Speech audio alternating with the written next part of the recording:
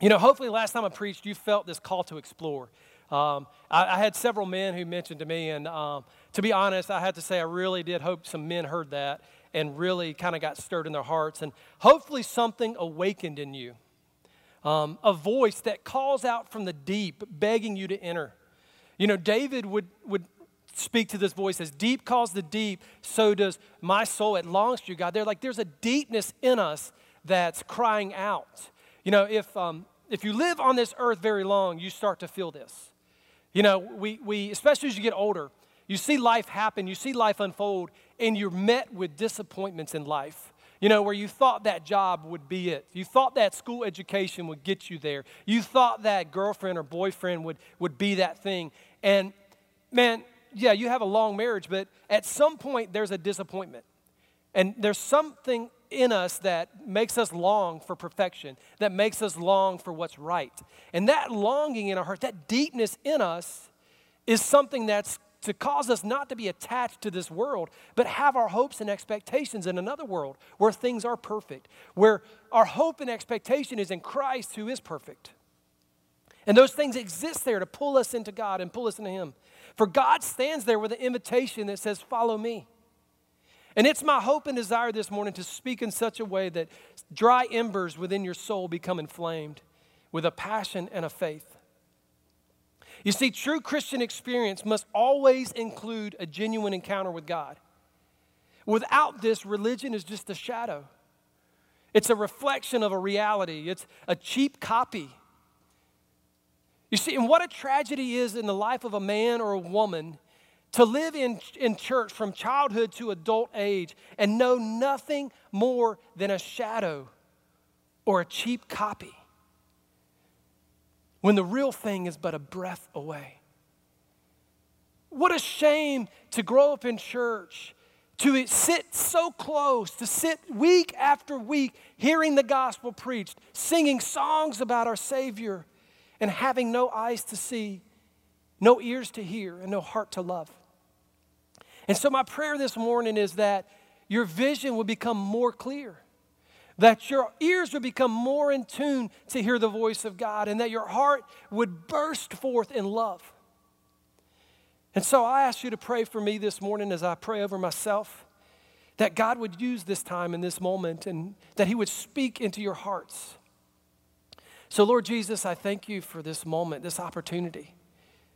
God, this was nothing I ever saw in myself, but it was something you saw and you purposed, and you set forth this opportunity at this time. I don't know why, but I step into it. And God, you've made it possible for me to stand in this pulpit underneath a faithful minister who has for years faithfully preached the gospel, who's done it well. And I get to stand here in all my weakness and all my shallowness and all my frailties. But God, I ask in this moment that you would speak forth to people, that you would be the voice in their ears, that your Spirit would do something deep that no man can do. And God, move me out of the way this morning that you may speak, that you may stir your word in the hearts of men and women. I pray in Jesus' name, amen.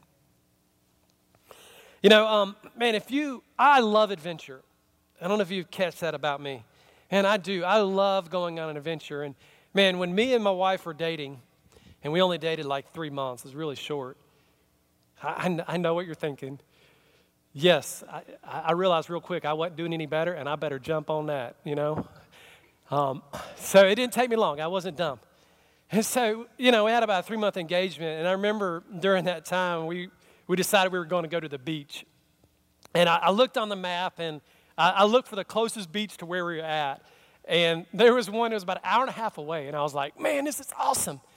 And it was called Keaton Beach. Now, I'll pause here because some of you know about Keaton Beach, and you probably share the same story. You looked on a map, and you're like, man, there's a beach there, and we're going to go see the beach. You know, and I remember going to places like Panama City Beach or Daytona Beach or Jacksonville Beach, and, man, these long beaches spread out. They're beautiful. And so we jump in the car early in the morning. We're on this adventure together. We're on this journey. And, you know, this is when I'm thinking, man, am I going to spend the rest of my life on a journey with this woman? And so here he's stepping out on this journey. You know, it's kind of a tester, right? You kind of need a few tester moments to make sure this is the right one. And so I remember showing up in the town of Keaton and looking for the beach. There was nothing but grass. And in this small little section, maybe about the size of your living room, was this little sandbar. And there must have been 100 people piled out on that. And I'm going, this is not what I expected. This was not what I was looking for. You know, in life, it doesn't take long before we are faced with this feeling of, I've never been here before. Man, this is new. This is different. It doesn't take long before you hit that moment and you say to yourself, man, I've never been here before. You know, maybe you're kind of feeling that right now. I know I can stand here this morning, only after, having preached before can I ever say this, but there was a moment I stood here, it's like, I've never done this before. I've never preached to an empty building. I've never preached into a camera. At least I have a cameraman there. But he's very still, and he's doing his job very well, so it makes it hard. But you hit that moment where, man, I've never been here before. I believe that life was meant to be experienced. And I believe that there are these moments that God gives us in our lives where we go, man, I've never been here before. What am I going to do? Like, what can I expect? What is before me? Where we're hit with this myriad of questions. And I believe as you look through the Bible, we see instance after instance of that occurring. I see Gideon, who is scared for his life, who is in the wine press threshing wheat. He's hiding, trying to make food for his family, and he's doing the best he can. And this angel shows up and says, chosen warrior of God. And he's like, what? Who are you? You're not talking to me. And I can believe he's sitting there going, man, I've never seen an angel before. This is different. And I can see David as he pulls up with his wagon load of cheese and bread for his brothers. And there's this giant out there. I mean, he's cursing God. And David's like, man, I've never been here before. And I can see time after time the disciples, as Jesus calls them, man, I've never been here. And you see it. They say things like, who is this man? Like, I've never heard anything like this. I've never witnessed anything like this happening before. And God brings us in this moment. You see, to see something correctly and interpret it correctly is an adventure. And a lot of times God will set things in front of us. And he asks us to lean upon his understanding that we may understand it, that we may join him in an adventure, that we may join him in a journey, that we may join him into something new that we've never seen before. I believe we can really attach this to our current situation as a church right now. We sang that song, man, I do believe it so much. The enemy would love nothing more than to destroy the American church.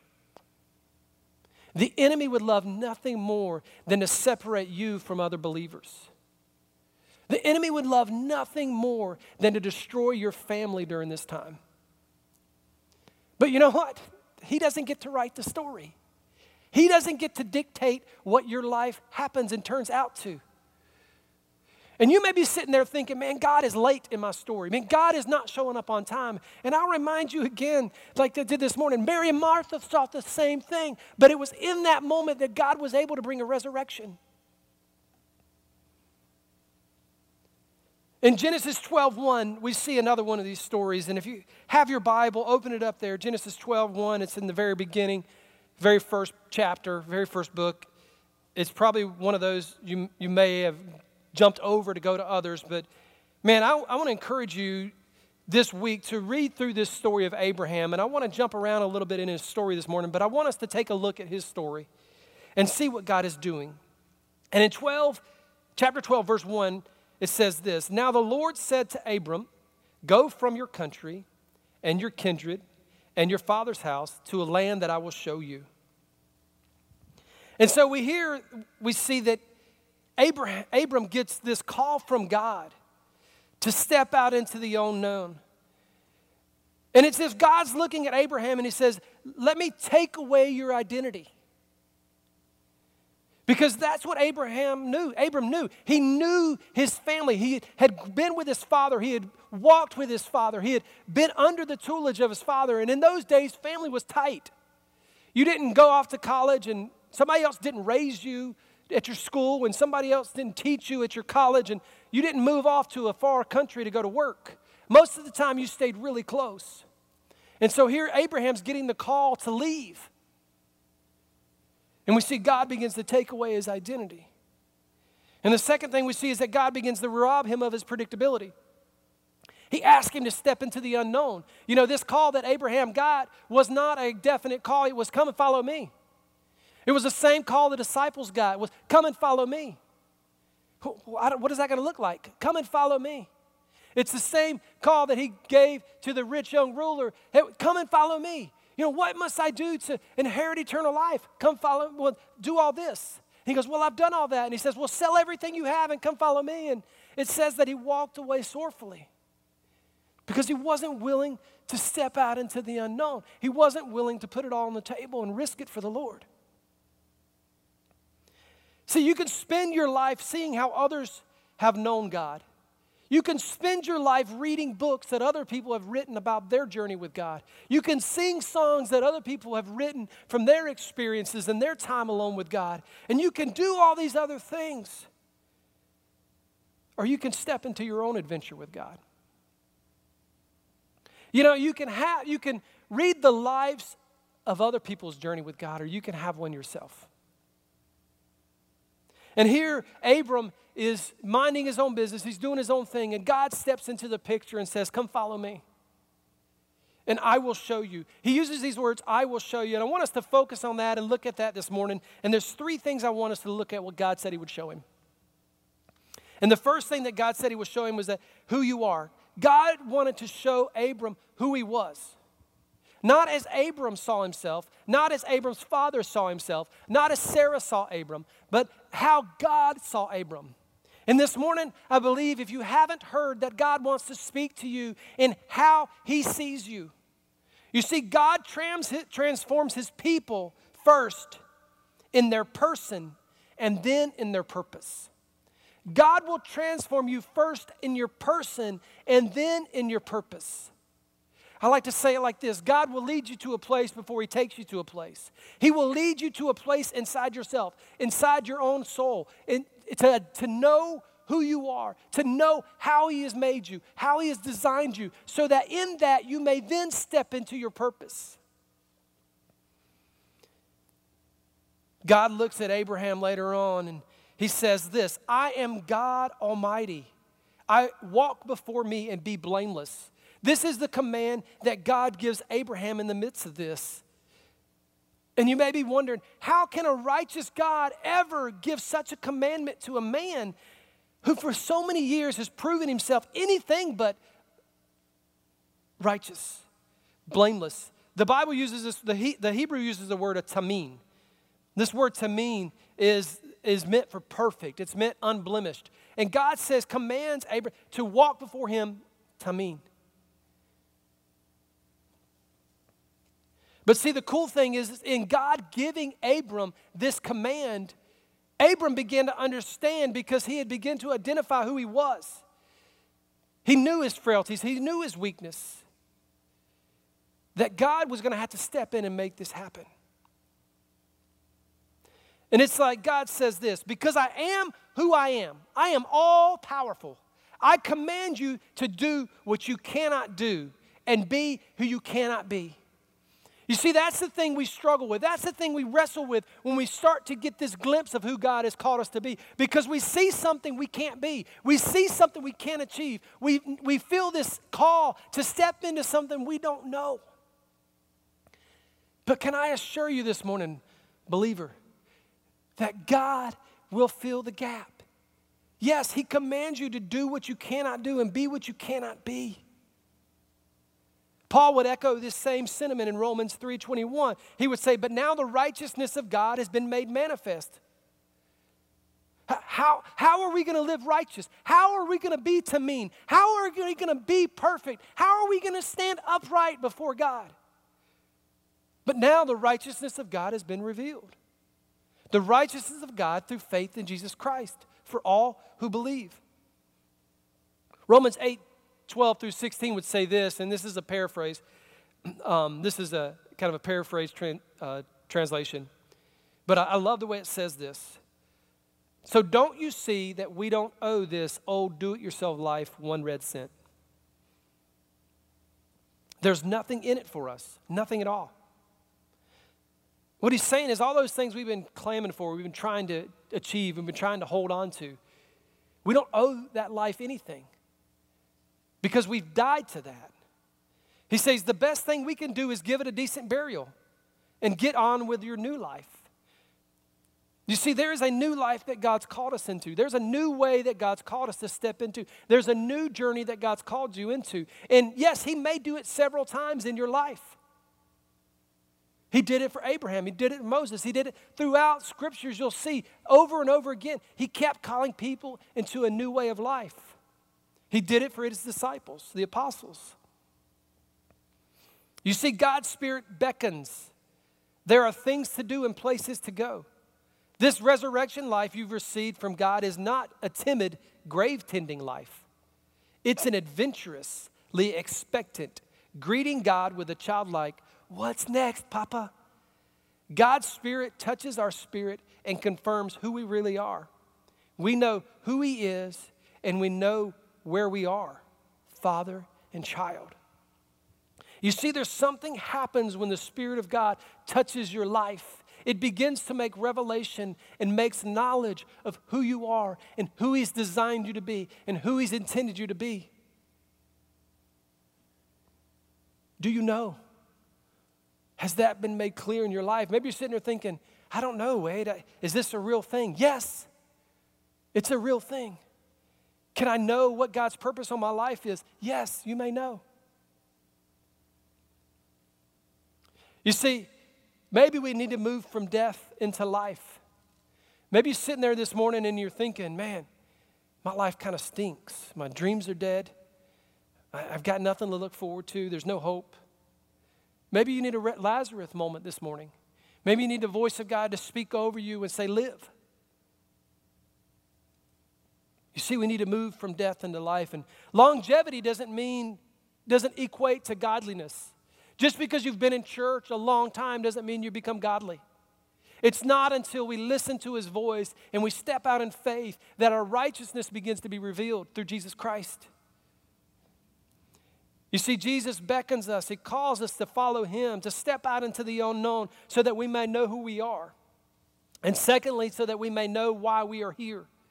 There is an eternal purpose on your life.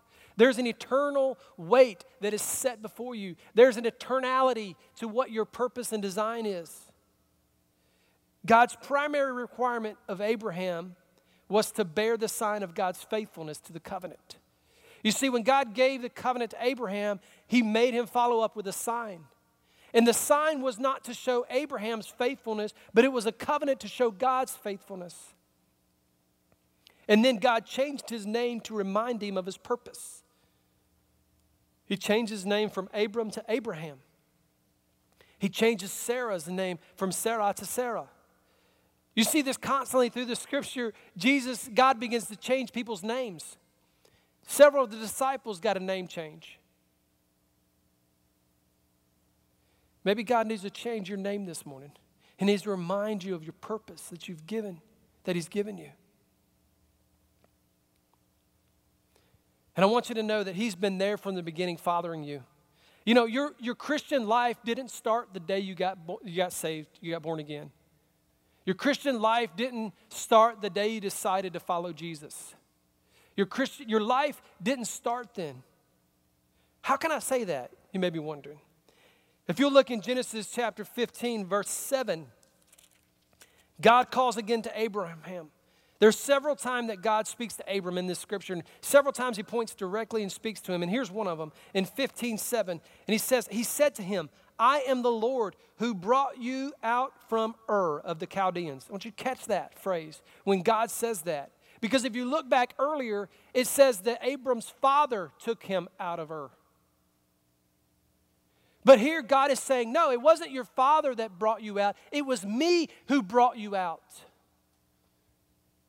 And many of you looked at your life and you look at your situations and your circumstance and you think that those are what begin to define you. You think that what the doctor says is your finality. You think that the way your relatives treated you or didn't treat you is your finality.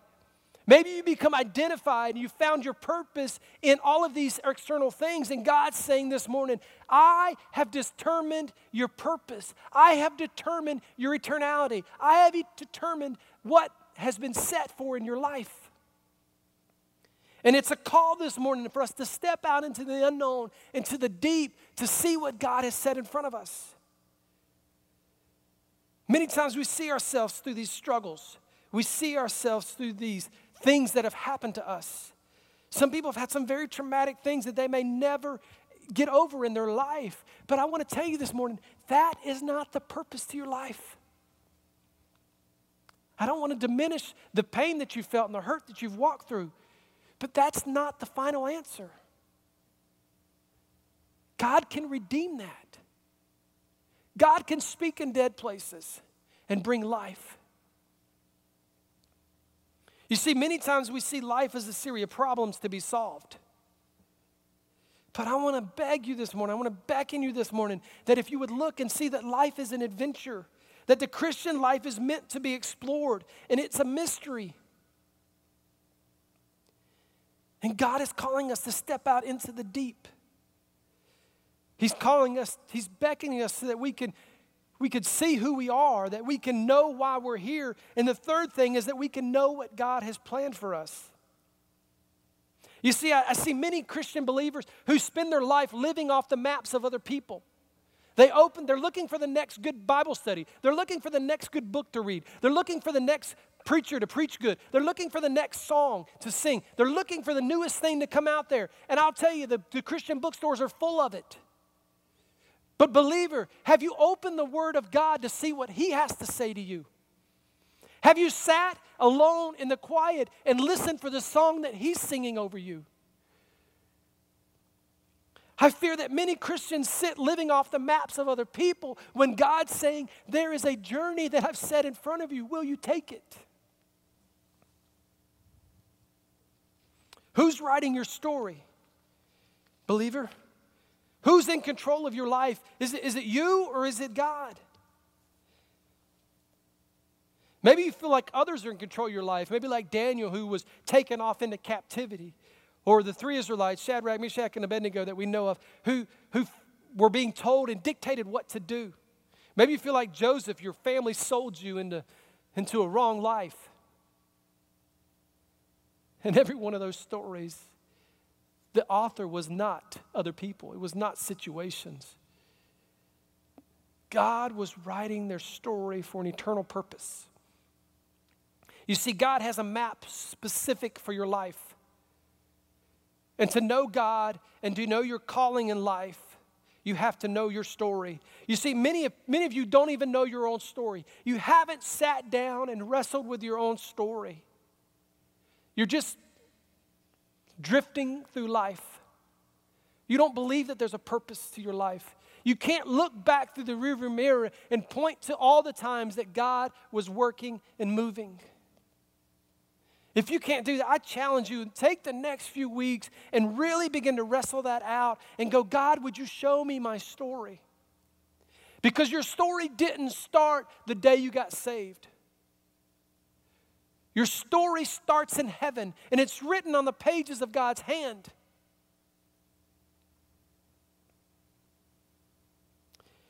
In Genesis 3:15, we see a story where Eve begins to celebrate and rejoice because she has another son to replace Abel. But she's not just rejoicing because she has another son. She's rejoicing that the promise of God remains. Maybe you need a new moment in your life today where you see the promise of God still remaining. Maybe you need a new birth of something. You see, the people of God are not choice but chosen.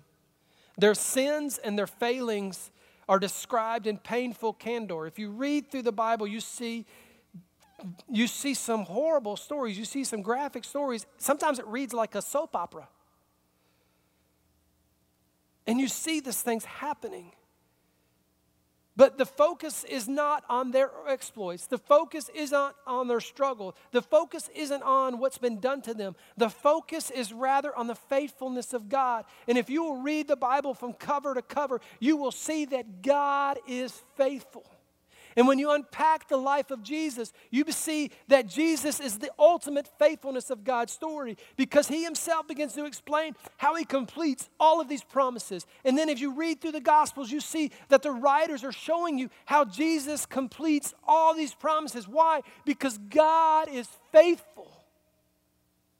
And maybe you need to begin to see the faithfulness of God in your life. And I'll ask, if you'll reach back through the corridors of your life and begin to look at your story, you'll see he's been faithful.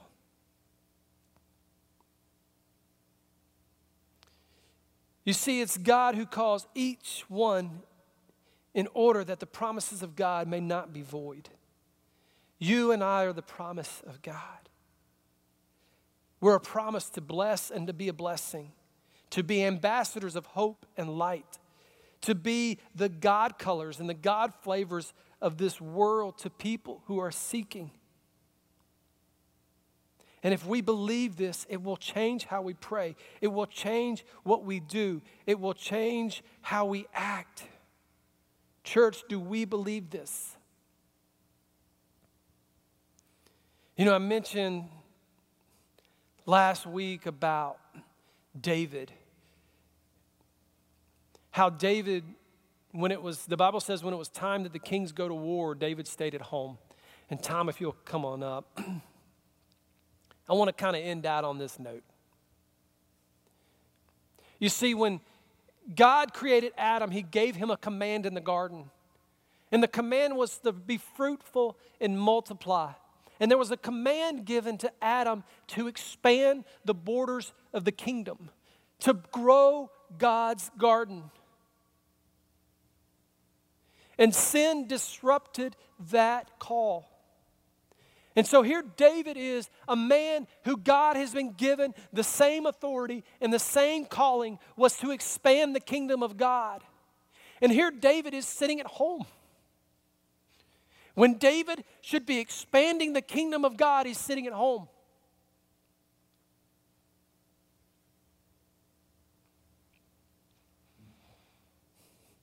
Man, I pray some of you people are getting this right now. When David was supposed to be expanding the kingdom of God, he was sitting at home. Church, we have a call to expand the kingdom of God. It's a call to step into the unknown. It's a call to step into broken variables. It's a call to step beyond ourselves. It's a call to look deep into our own souls. You see, the story of life is God's story, and salvation is his work. We are not merely spectators. Church is not something that's to be seen on a screen. But we're called to be active participants in his work.